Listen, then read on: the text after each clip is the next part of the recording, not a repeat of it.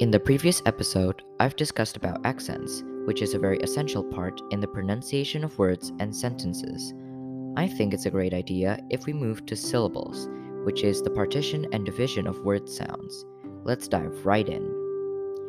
Word pronunciations are sometimes divided into parts in order to make saying the word easier.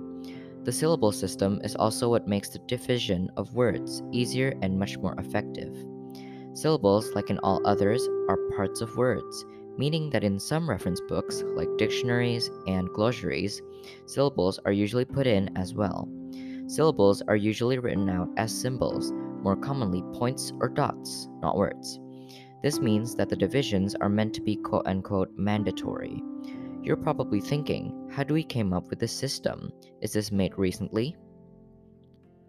Now, the word syllable is a Norman variation for the French word syllabe, in which is derived from the Latin word syllaba and the Greek word syllabe. The history of how linguists were starting to use the syllables is not known. However, we do know how the system works.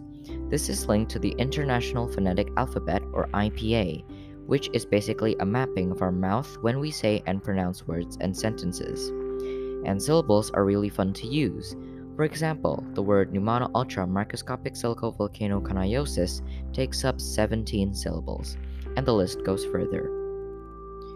To recap, a syllable is the most important thing in the world of speech and pronunciation. Without it, you can't learn.